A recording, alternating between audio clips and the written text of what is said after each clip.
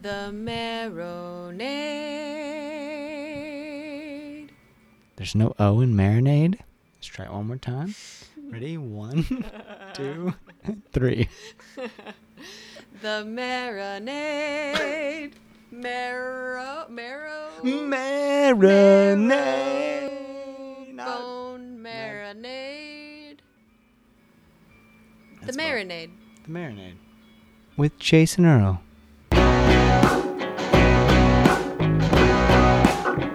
I send my car date to the future, but I keep on looking back.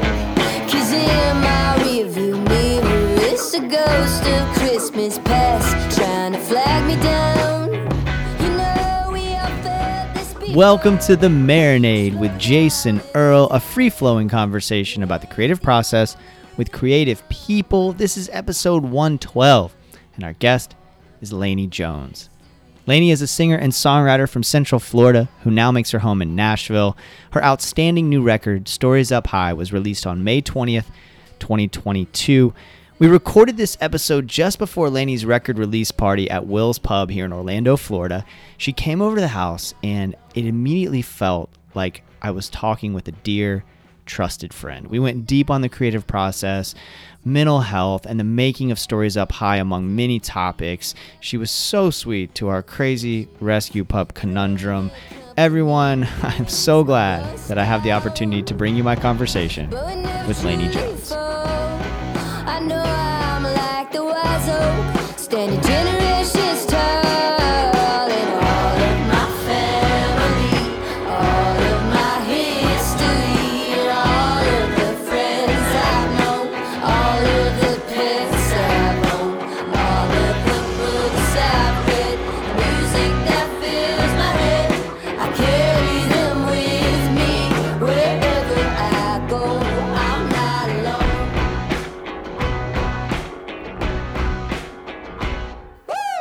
No, I might. Oh, this sounds good right here. Okay. Yep, perfect. Laney, thank you. Your record's so wonderful. Thanks, Like, Jason. it's not just wonderful. It's like that might even be selling it short. It's really it is impactful. It's gorgeous. I've listened to it probably 10 times in the last 24 hours on top of the other times I've listened to it.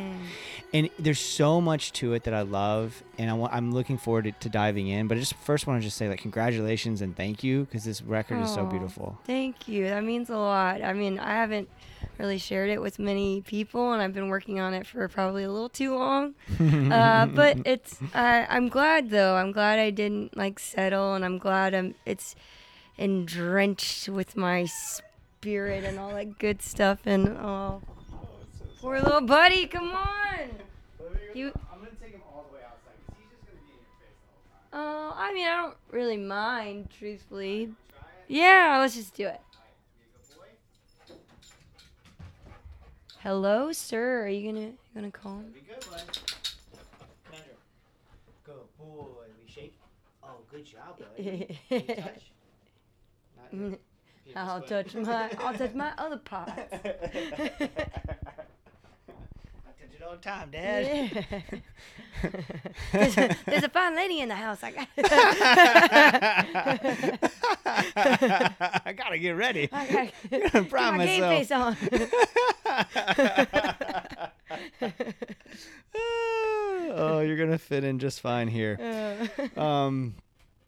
So we were, before my dog was licking his penis, we're talking about the record, how beautiful it is. You mentioned how long it's taken, and well, first of all, how you feeling? Record's gonna come out this week, and your record release show is coming up. You're on tour. You played Jacksonville last night. How you feeling at this moment with this thing that you've been working on for so long that is so beautiful, and you're about to unleash into the world? Right now, how are you feeling? It's funny. I just feel like I'm in the right place. Oh, wow. Yeah, it's one of those things. I keep saying this, but that writers write what they need to hear. But I think it's true. A lot of the songs that they deal with are sort of mantras about just happy with where you're at in this space and time, and I think, and also gratitude. And I think that's a big thing. Conundrum. Thank you, Mr. Conundrum. Conundrum, bud. I'm very grateful. I don't want to have to take you back outside, buddy. You're doing really good. No, he's doing awesome. Doing really good, but I don't know if the people listening want to hear just him lapping up your face for 40 minutes. You gonna be good, bud? Last chance. You a good boy? Oh, good job, bud. Good job. Why don't you just lay down? You can just lay down and cuddle with Laney. Yeah. That'd be great. All right. He can't keep his paws off me. We tried. She's irresistible. Okay, so I'm really interested in that that idea of being in such a good place, and what, like, good for you, first of all. That's awesome. And I wonder, like, what's contributing to that? Is there work that you're doing on yourself to get there? Is it just a set of circumstances where you're just really fortunate at the moment? Yeah, I think it's absolutely a mix of both.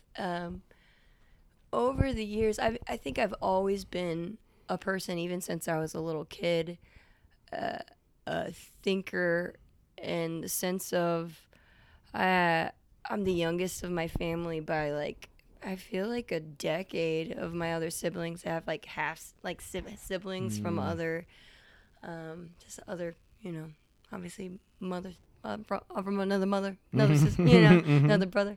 And I think that kind of contributes to this, like, natural sort of, like, loneliness, or, like, where do I fit in and everything. So I had a lot of time by myself, I think, even as a young kid, to reflect on who do I want to be. And I think for me, I've been really working on that, who I want to be. And I think musically, it's gotten, me kind of bummed out over the past some years, just because I think, like, there's a lot of stuff. Like, I write some pops music, and it sounds obnoxious, but it's really easy for me, but it doesn't feel like necessarily me in some ways.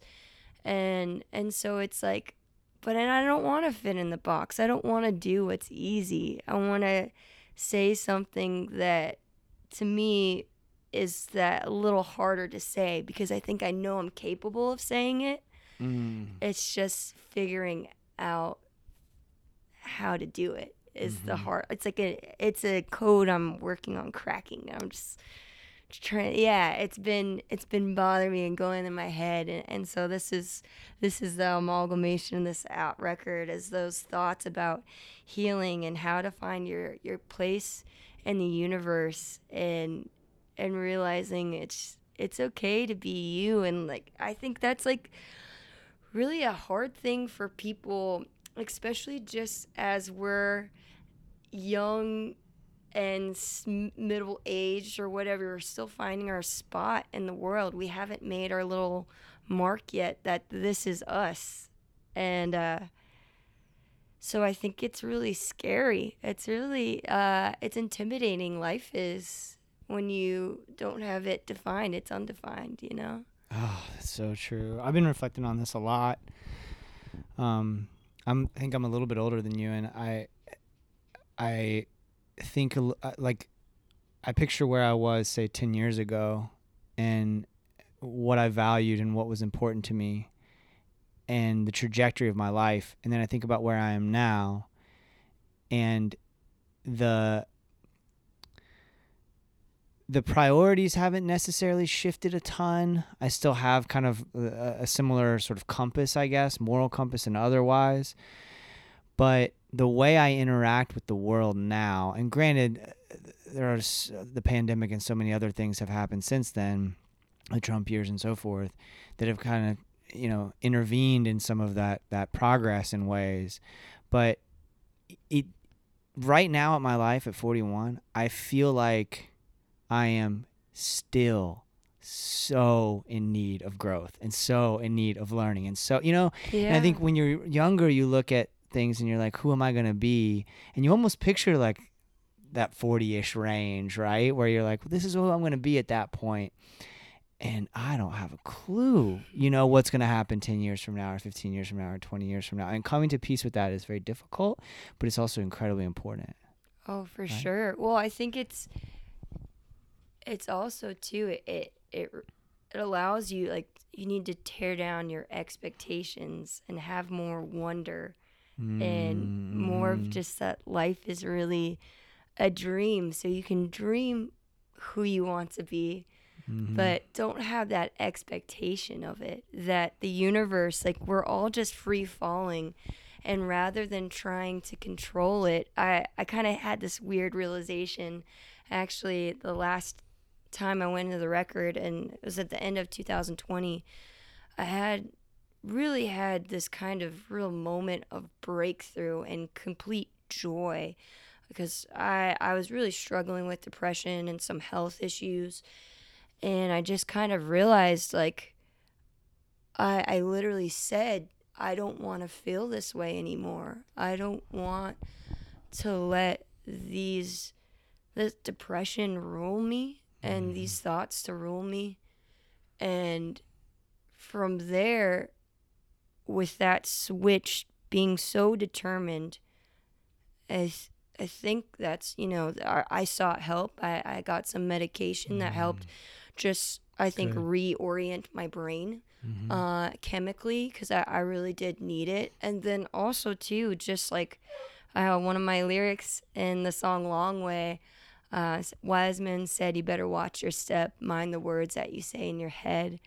Long way, long way, long way, you get fat on what you're fed. So I really, every morning, So good. it is, and it's kind of sounds funny, but it's true. Like, I do a little Macarena in the shower under some cold water, get the blood flowing, and then too, I say thank you literally to, like, all the parts of my body. Thank you, great.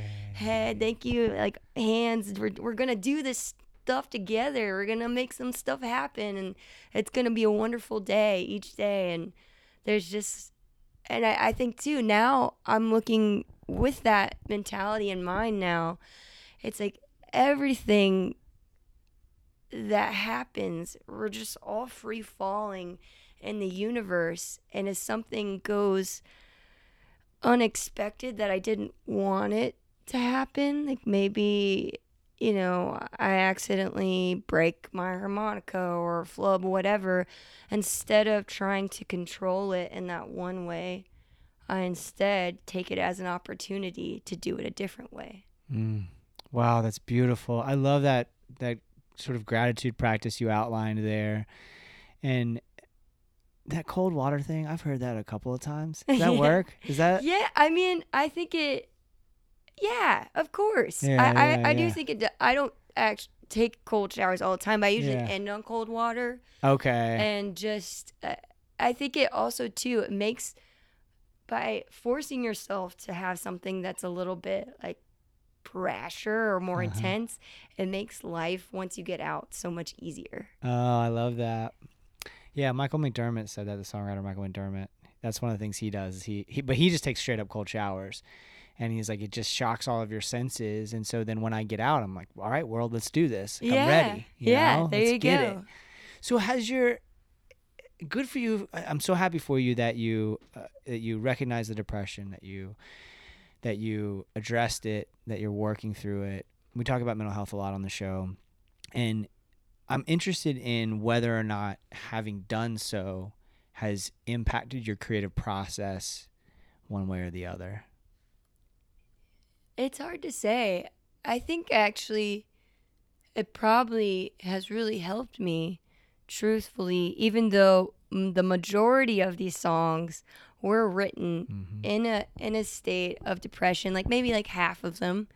I was just at home, sitting in my living room, either playing on my piano or sitting on my grandma's couch, and just letting whatever just hit me in the gut. I write from a flow kind of state where I have whatever instrument in my hand, and it just comes like flickers in, and as the more you kind of listen to it and latch onto it, there's like when it gets really good, it's just whoa.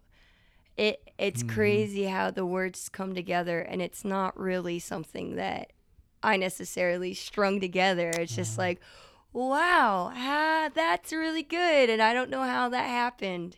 Wow. Is how I feel about Yeah. songwriting. We're just word vomit. That's really interesting because you're an outstanding writer, and so like the idea that it would just be word vomit, there has to be things that are going into that. So like, what kind of things are you consuming? Like, are you a reader? Are you like watching films? Like, what are you to get into that flow state? What are the things that are informing that vomit, that word vomit? You gotta be eating some good stuff. Yeah. Oh yeah. I do watch. I have not right now, but I do read. I listen to podcasts. Nice. Yeah, listen to music, movies, all that good stuff. Art, just even reflecting. I bought my first, I feel like, real piece of art, and it's fun. actually by Andrew Combs. Uh-huh. I got it. He is an awesome musician. Yeah. And I live in Nashville, and they're having an art show. Courtney Marie Andrews is a friend.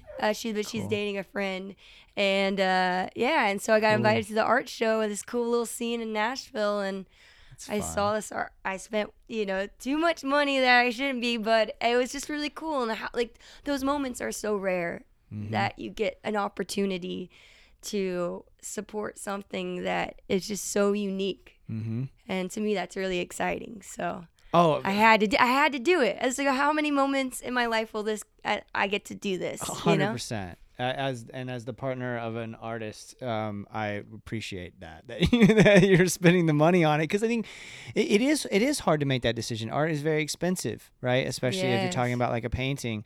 But the person who created that work put so much into it. It's the constant sort of challenge with music also is how much work you put into it, and then how difficult it is to then monetize that in a way that is commiserate with what the work that you put in. So I want to kind of back up a little bit to like tracing your life to Nashville. Yeah. And I'm really interested in sort of the moment that you decided, like, I'm going to go this music route. Can you talk a little bit about like making the decision, where you were, what was going on, that you went, you know what, my life, here's what it looks like. I'm headed toward music, because that's something we wrestle with a lot on the show and creatives wrestle with a ton, is like making the decision to go for it, because it can be very scary and it can be very nerve-wracking. So can you talk about like making that decision and sort of how you got to that place? Yeah. So I'll back up a few years, more almost a decade before where I'm at now. When I was in high school, and ever since I was young, I think I always loved the creative fields, loved drawing. I love listening to music, but I didn't grow up with performers or anything around me. I did get really involved in theater throughout all my middle school and high school. I went to an arts high school in Jacksonville for a little bit. Which one? Douglas Anderson School right of the on. Arts. Yeah. And it was really informative, but it was also so overwhelming.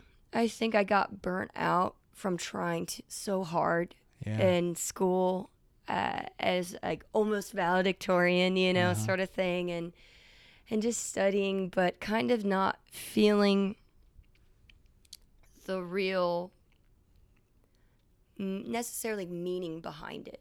Like I didn't feel fulfilled. I felt fulfilled when I was doing like community theater in Mount Dora, because it was like this big friend group that you got to make art and put it on with your friends, and to me that's what is so exciting about art in general, and especially like music and putting on shows, it's that you're creating something with other people, and then you invite other people in that little world, and you're just playing. We're all playing together, and I've always been in love with that, and I think that experience of doing theater has turned into music for me. Interesting.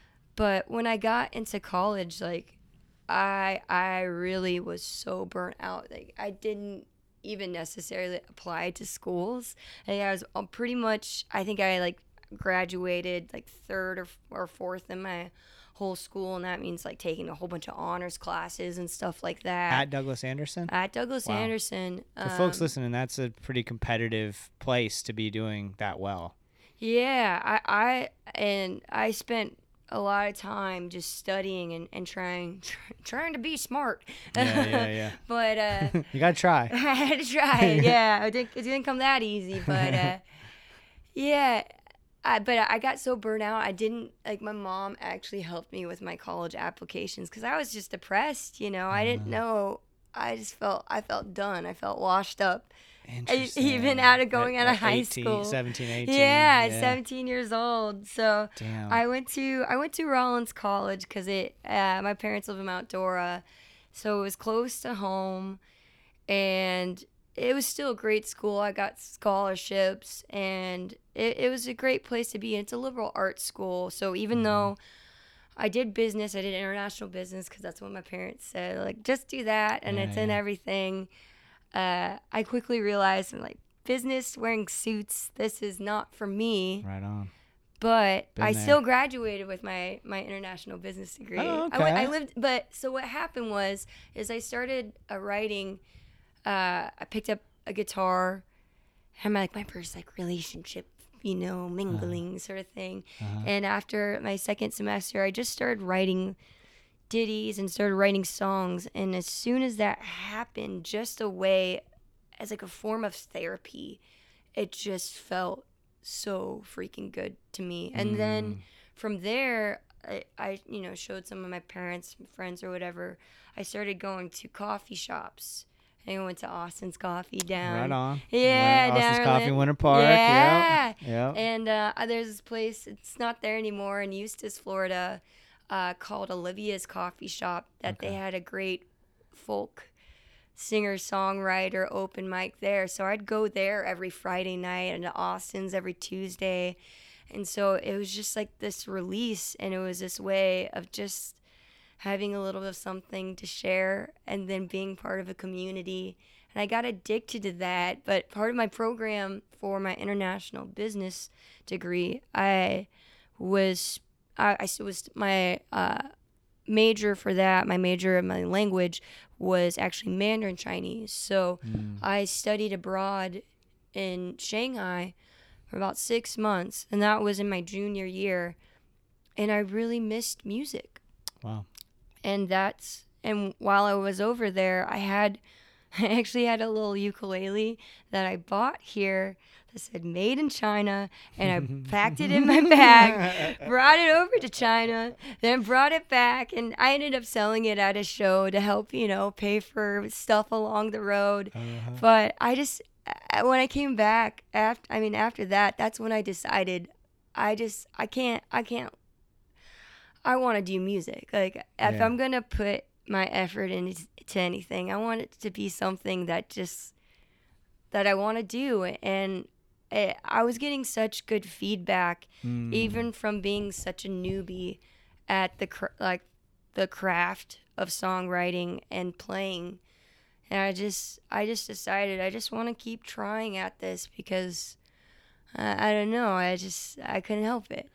So this is so interesting because like Rollins, you're at Rollins. Rollins is like, for folks listening, is like a well-known liberal arts private school here.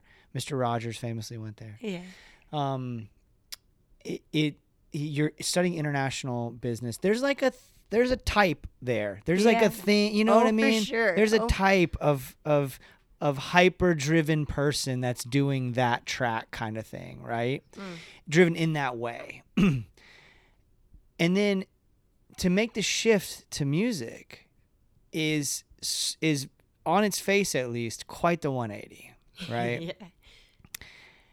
And so you kind of talked about it as like, well, I just had to. Like, was there a wrestling back and forth that you went through? Were there conversations you were having with people? It takes a lot of courage, I would say, to make that decision, to go, I'm headed down this international business path. It ain't for me. I'm going to go this other direction, but it's quite a risk to do that. Absolutely. I think, well, also, too, I know I'm very, very fortunate as far as I had a scholarship to Rollins, so I wasn't risking my butt on the line with that. And, two, it was a liberal arts school as well, and I think, truthfully, if that's an advertisement for Rollins, is that I got to do so many different classes while I was there, too. Like, I studied, like, Buddhist philosophy or like writing about comedy. I did some honors program for a little bit, so I got to read all these weird books and stuff. I did ecotourism class, so Dope. it got me, expanded my brain as well, so I wasn't just stuck in that world. I did music too there. Now they have a songwriting program there, and it's Dan Flick is one of the teachers who started it, and he had a little club there.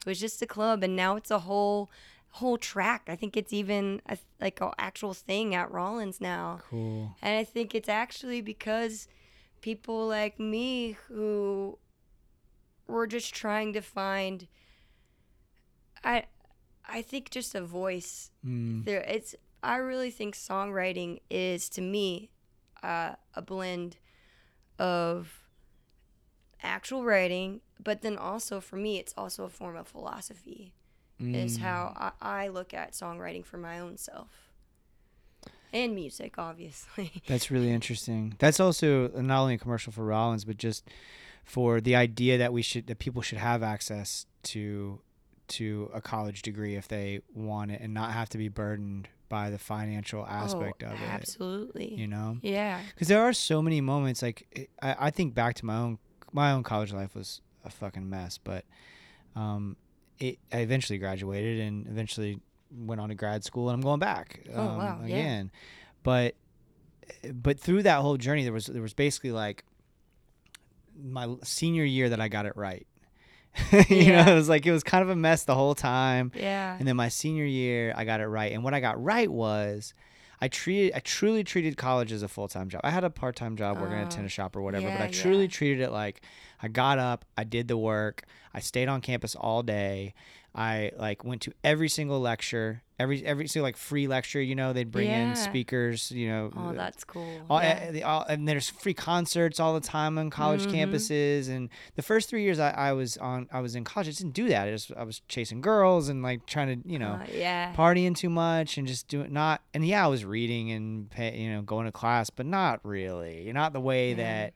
If you truly take advantage of it, how much it can expand your mind, how much it can open up a belief that there's something other than the traditional track, whatever that traditional track is, or what those expectations were.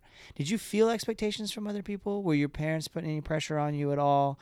Like when your decision to go into music rather than to do the business route, was that met by people around you in one way or another? Well, I mean, I got my business degree, so I had to finish out. There was that expectation of that for sure.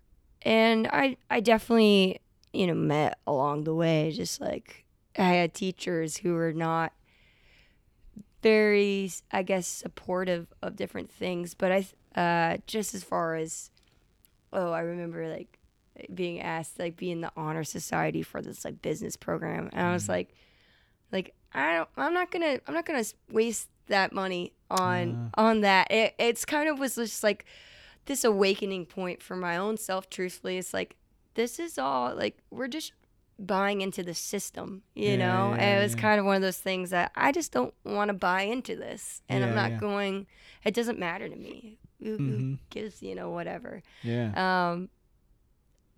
But yeah, and also too, I mean, the way it kind of worked out with me, as far as like I had a great scholarship for Rollins, and I knew like I really did not want to do that. Truthfully, I did not want to do business, and that was the expectation for me and my parents, who kind of made a deal, because I got into this really cool school over in, I think it was Scotland, for theater. Oh, cool. And I auditioned when I was a junior in high school, and I was like, I really want to do that, but I was obviously a junior, so I couldn't go over there. And then also too, it was just like, oh, that stuff costs money. So my parents, we kind of made this deal that, okay, you go get a normie degree, with some scholarship money and all that shit stuff, and then if you still want to do the theater school afterwards, we'll help you with that. Right. But for me, I fell in love with music during that time. And so for me, I had heard about this school called Berklee College of Music. Of course. While I took some side vocal lessons still at Rollins, just trying to keep, because I always sang, but I never had written or played any instruments really, besides like the one, piano lessons, or I had like panic attacks, trying to play for people. Yeah. Recitals and the whole bit. Oh yeah, no, and yeah, I didn't last long. I had one recital ever. Okay. Yeah. No, so I had heard about it. The seed got planted at Berklee, and I fell in love with the writer Gillian Welch and David Rollins. Oh yeah. And I heard that they went there and had met there actually. So once I heard that, after I was graduating from Rollins, I was only applying to one school, and it was just to the undergraduate at Berklee, because such a new player and writer, and I got in. I applied early. Wow. I made a whole secret CD with most, and I sent it all in. A professor at Rollins helped me put together. Dan Flick helped me put together it, and I got like the highest songwriting scholarship you could get there, and so that helped. And I went to Berklee for a couple years. Wow. And I that truthfully, that has sustained me up until this point, because that's where I learned how to do songwriting and pop songwriting in particularly. Yeah. And that's what keeps my lights on, if I'm being honest, is just being able to collaborate with people in that other way that's not my inner world. You've just heard my inner world with the record that I'm just releasing now, but I write all of the other stuff, and that's all collaborations with people, and it's exciting. And my own record's a collaboration too, but it's a deeper, darker world. Okay, so that's interesting, because your self-titled record from 2016 I hear more of the pop sensibility than I hear on this record, even though it's not like this record is devoid of hooks. It's not like this record isn't a sing-along kind of thing. It's not like this record doesn't get you moving. It just is a much more introspective sounding record than the last one, which is also wonderful, but they're very different as I hear them. Yeah. And I'm interested in that, like how it is part of that what you mentioned earlier. Is it more what you mentioned earlier, which is the idea of like, you needed to explore this side of your creativity. You needed to go to this place. Or is it a function of sort of like just the intervening 6 years and like whatever has happened in your life in those intervening 6 years, or maybe something else? Like, do you hear that same difference? And also, what do you think contributes to it? I definitely could see that and hear that. And I think what contributes to it is just not giving anything, you know? Yeah. Before, when you're younger, you're so susceptible to peer pressure. And with the record before, I had some people in my life that were kind of pushing me one way or the other. And that's when I had to let that go. I had to cut myself off from those people, because I couldn't be my real voice. And without being your real voice and letting it flow through you, whatever it is, it's just like I said, you can't control it. Yeah. You can't control your free falling of the universe because it's just going to come back to bite you. Yeah, yeah. And to me, I needed to listen to my actual creativity, and this record is that. That is so wonderful. How difficult was it to cut ties with those folks or to get those folks out of your sort of creative orbit? It was rough, man. Yeah. But the thing is, it's like they're doing well, and that's awesome. I'm happy for them. Yeah. But it's just, I'm really happy for myself too, because I'm really proud of where I'm at, you know? Yeah. So, and I'm excited, and it's cool because I'm with people now who I feel like support my true voice. Oh, wow. And that, to me, that's just really exciting. That is incredibly exciting. Good for you. That is incredibly exciting. So learning how to write pop songs and writing those pop songs, and then versus the process now. You mentioned earlier how much it's such a flow for you and how it comes out.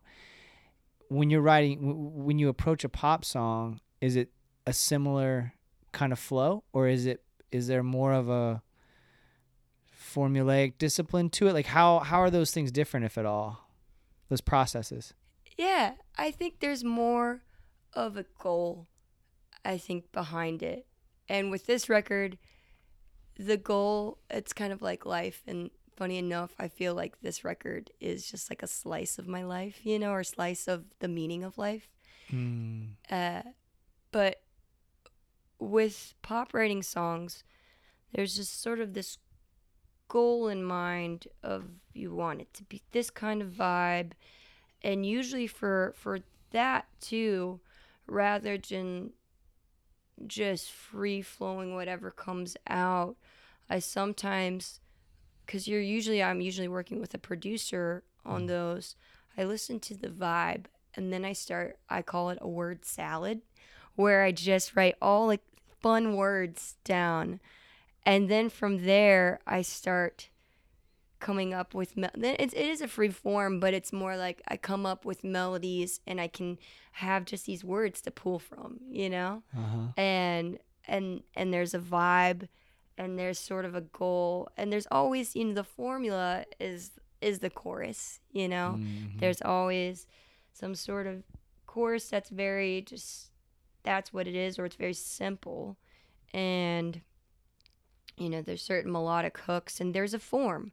Versus like the title track of the Stories Up High, I don't like, I that came out really fast, that song, and I like, my husband Brian is like, that's one of the best songs you've ever written, but I like, to me, my like little songwriter brain, but I'm like, I don't know what form this is, like I don't know what this is, and so I was kind of, I went in the studio a time before, and I didn't record that song because I was just like, I don't know what this is. Interesting. Yeah.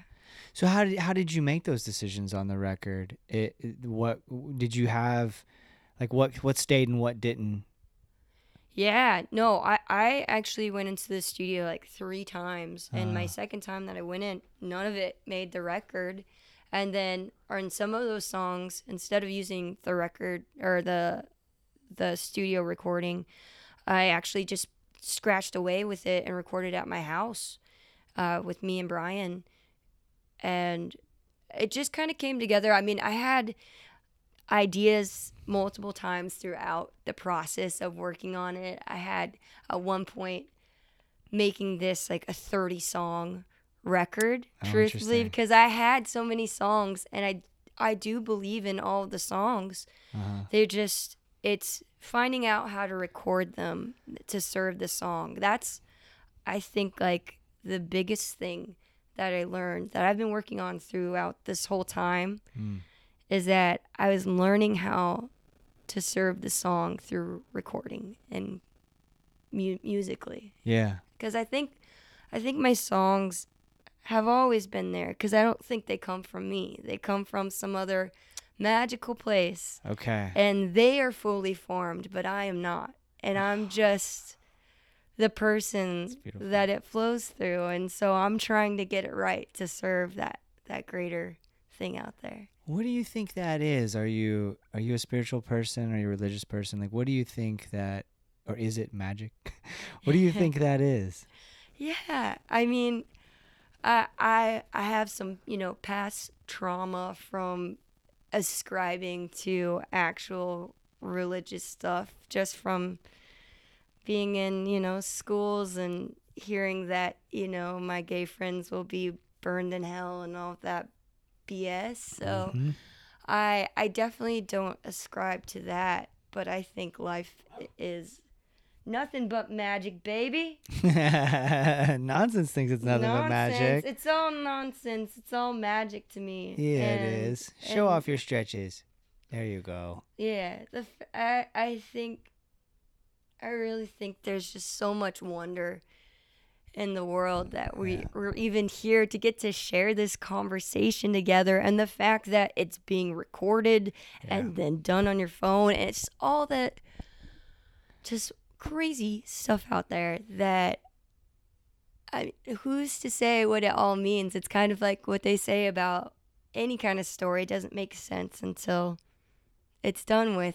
It's like you can only live it going forward, but it'll only make sense going backwards. Is that I'm quoting that right, or what is it? I don't know that one. You don't know it? I don't think so. It must be lived forward, but to understand it, you have to look at it backwards or something. Okay, I mean, that makes sense. It's more eloquent than that, but that's what I think. That to me, I think actually making this record made me more spiritual. I think I was kind of like, because of all that stuff, I kind of shut myself off and kind of was like, I think I might be an atheist or whatever, but I really don't think that. Like, I believe in something. I believe there's magic all around. I think we can't see it. We can't, unless, you're really attuned, and there's vibrations that we know this. I think there's magic, and science just hasn't been able to prove it yet, as far as just spiritual stuff. That, because there's all these particles, if you think about it, that there's all these particles that are moving all the time. Your glass it's moving all the time. We can't feel it, we can't see it with our brains and our eyes, but it's there. And I think there's all these waves that are passing back and forth, frequencies between each other. And I think that's why, like, when good vibes, lower vibrations, I think there is real truth to that I'm just seeking to be on a high vibration. I love that. That's why I'm so grateful that you came over, right? Like, if we did this on Zoom, it'd be fine. Right, we'd have a good. Clearly, we are gonna have a good conversation, right? Yeah, we're simpaticos. We're 40 minutes deep, and it feels like talking to a friend. Yeah. But there is a difference in sharing that energy and being in the same room with somebody, and this the same is so true of music, right? You can make a piece of a track and send it to your friend, who then plays, a piece, and it works. A lot of people do it really, really well. But there's just no substitute for being in the room with somebody. Oh, for sure. And feeding off of their energy and being able to see their facial expressions and to experience those expressions, not just as a physical manifestation, but as something that we're exchanging in terms of energy. It makes such a difference when we're in the room with each other. And yeah, I think that sounds like you're at a good place when it comes to that kind of concept of spirituality, right? Where you're sort of like, maybe still exploring, but you've kind of come to a good kind of mile marker, it seems like, and that the record kind of helps with that. Absolutely. Well, and two, I think Buddhist philosophy, that course, Mr. Anthony D'Amato, I think I'm saying, maybe, I don't know, it's Professor D'Amato.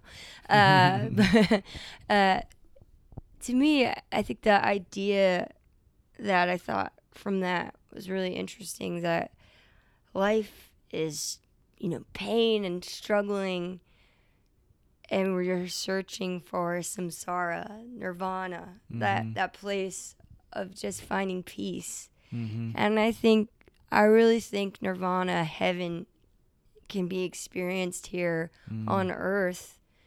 Granted, there's life situations that are really freaking messed up that you can't control that really freaking suck.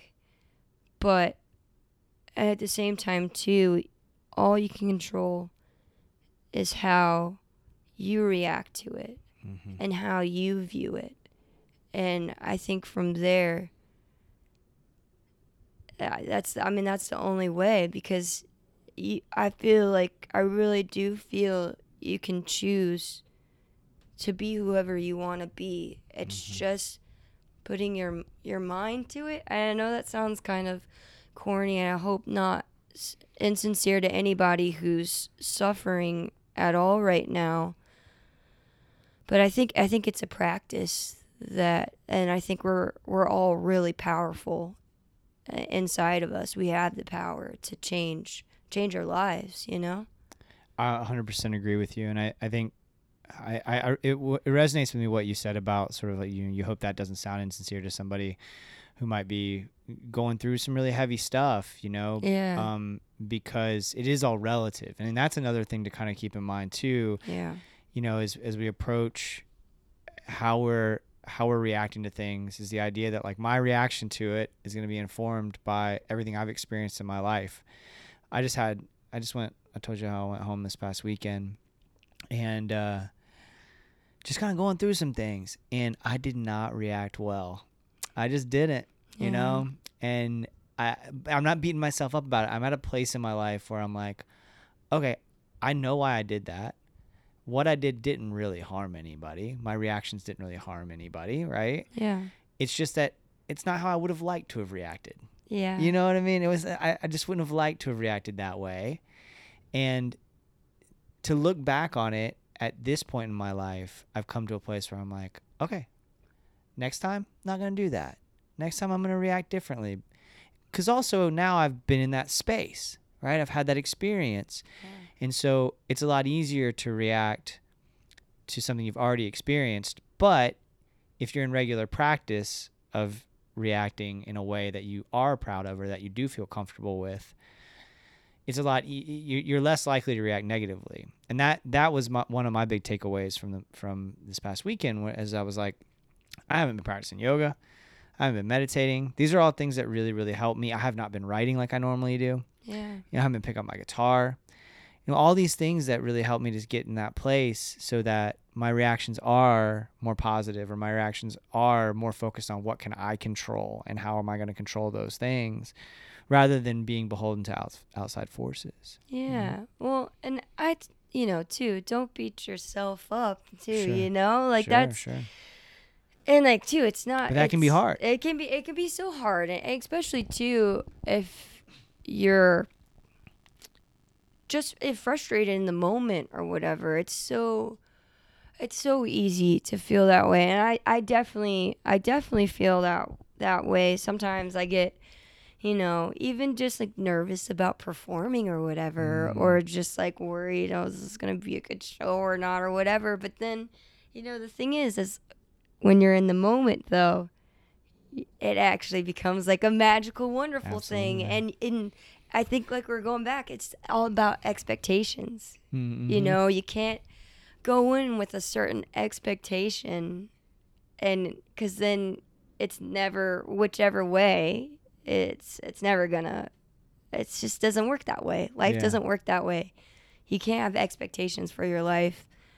Or else, you can make plans, but you don't be afraid to break them. Break them. There's power in that. That's another line from a song. Remember? But the record, man.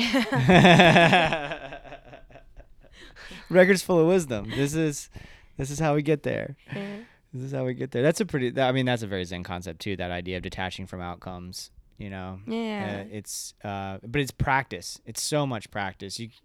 Like when I'm in that kind of, speaking of flow, when you're in that flow of detaching from outcomes, you're so much more present in the moment, and you do better work, right? Like if you're just staying in the moment and you're detached from the outcome, and you're reminding yourself of that. I'm so glad we're having this conversation. I need to, in the morning, like during my morning pages, just remind myself like to detach from outcomes today, and just do Yeah. the work, whatever it is that you're doing, just doing the work, because ultimately it ends up being the best when I'm not worried about what it looks like on the other end. If I'm just worried about this task at hand, right? Yeah. Like if I was thinking about how I was going to edit this while I was talking to you, that wouldn't make for a very compelling conversation because I'd be too distracted. Whereas if I'm in this present moment, it's a lot. And I'm guilty of that sometimes, right? Where I will be thinking about like that I need to edit out conundrum, Yeah. About 40% of the time I have to edit out conundrum. But it being in that present moment, then, this conversation I'm proud of already. And I know it's going to come out well because we've been, focused in this moment and detached from the outcome and just allowing it to flow the way that needs to flow. Totally. Yeah. And I remember, I follow on Instagram because you have to do the socials like everybody else these days. And the thing is, just never close. Like always remain open.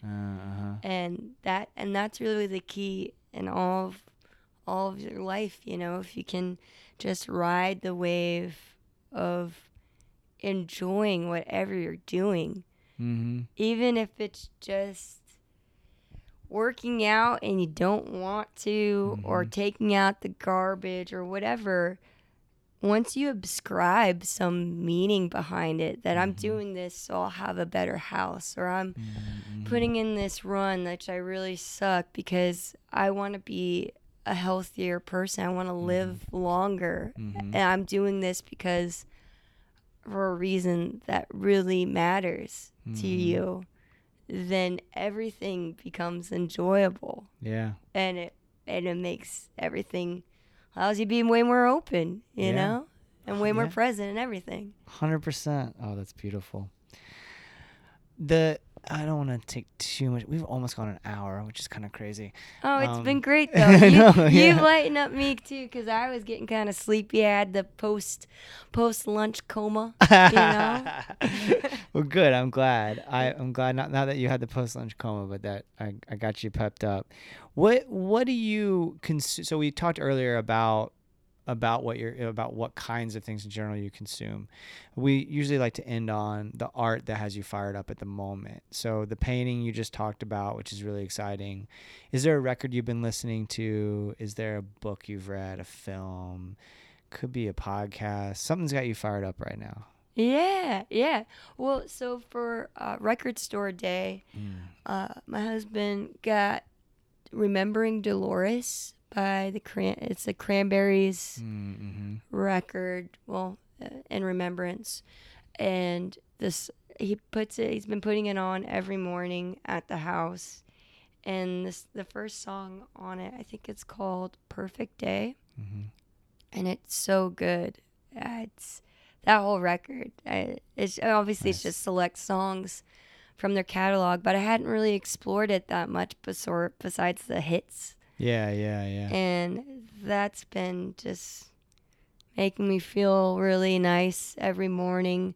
Also, too, I don't do these every day like I should, but it is a practice that I really did. I've had points where I felt really on fire, and that's really helped describe my mental sort of thought pattern. Is there's a thing called the 5 rites, the 5 Tibetan rites, and I learned about it through this book by James Nestor called, it's either called Breathe or Breath.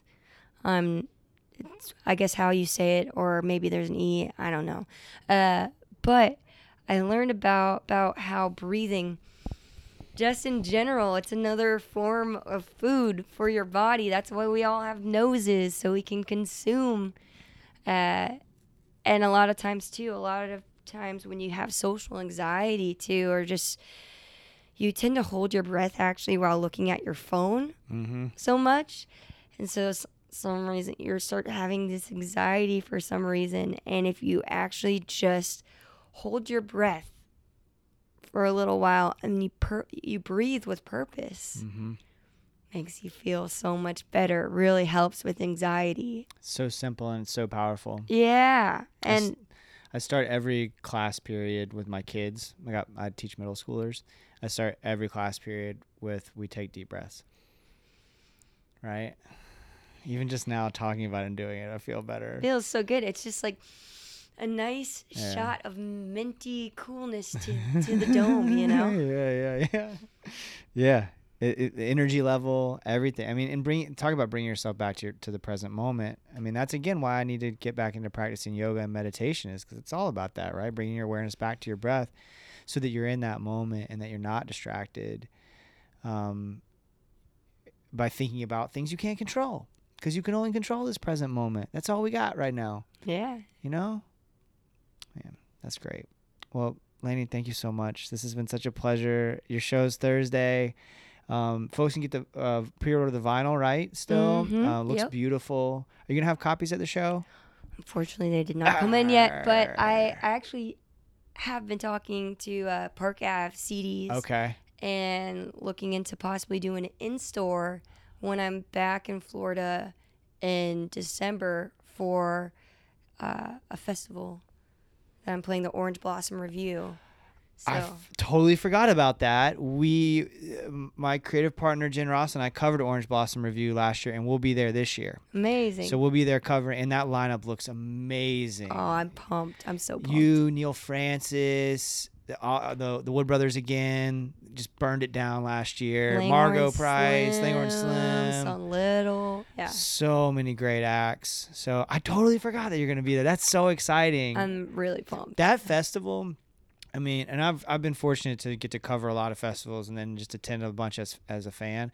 I loved that festival. It was so chill, and they are so nice. Everybody's just like so pleasant, and it's in such a gorgeous setting. I just didn't know Lake Wales. I had buddies from there or whatever in college, but I never went to Lake Wales. You know, I went to the Bok Tower, once, and I didn't go to sort of down by Lake Wales itself and see how the sunsets there and just the whole bit. That's really exciting. I'm glad you reminded me of that. And for folks listening, it's worth a trip, even if you're out of state. Like, just a great setting, great festival, chill, just such a chill festival. And that lineup is killer. It's going to be a party. Oh, yeah. It's going to be super great. I'm so pumped.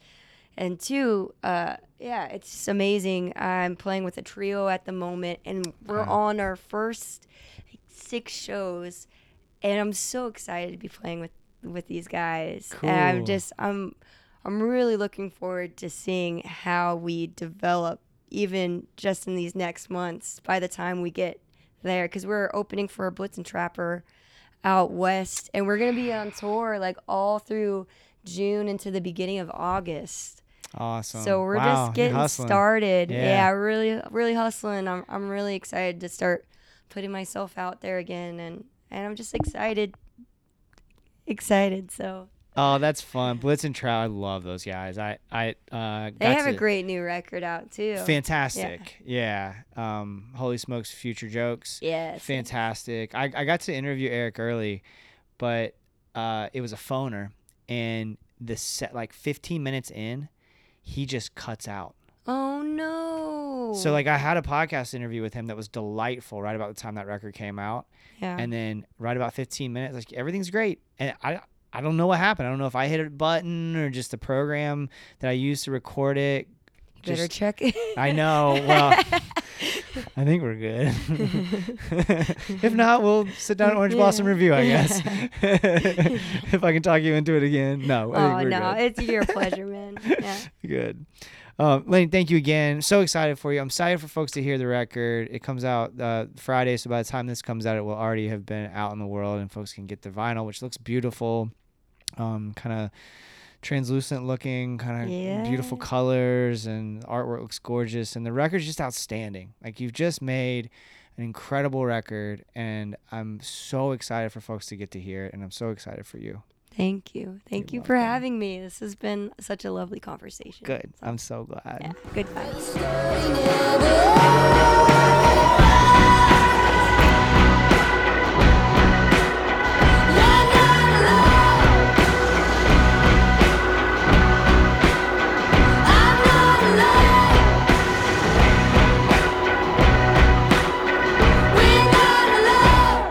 Laney Jones, y'all. Thank you so much, Laney. Thank all of you for listening. What an honor. What a pleasure. I had so much fun with this conversation.